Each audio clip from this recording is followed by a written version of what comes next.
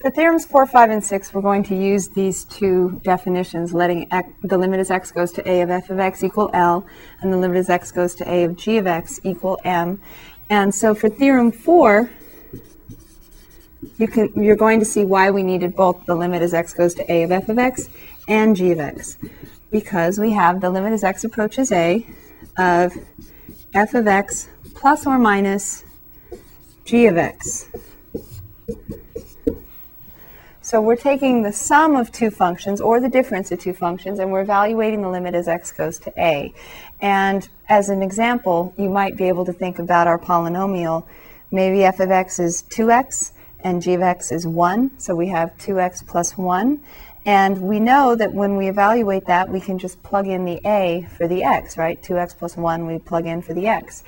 It's very much related to the more general the more general limit of the sum or difference. If you take the limit of a sum or difference, it's actually the same thing as the sum or difference of the limits themselves.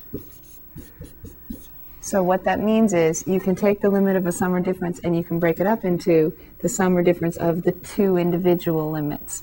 You can take the 2x and deal with it, and you can take the 1 and deal with it separately. And what's the limit as x goes to a of f of x? That's L, isn't it? And what's the limit as x goes to a of g of x? That's m.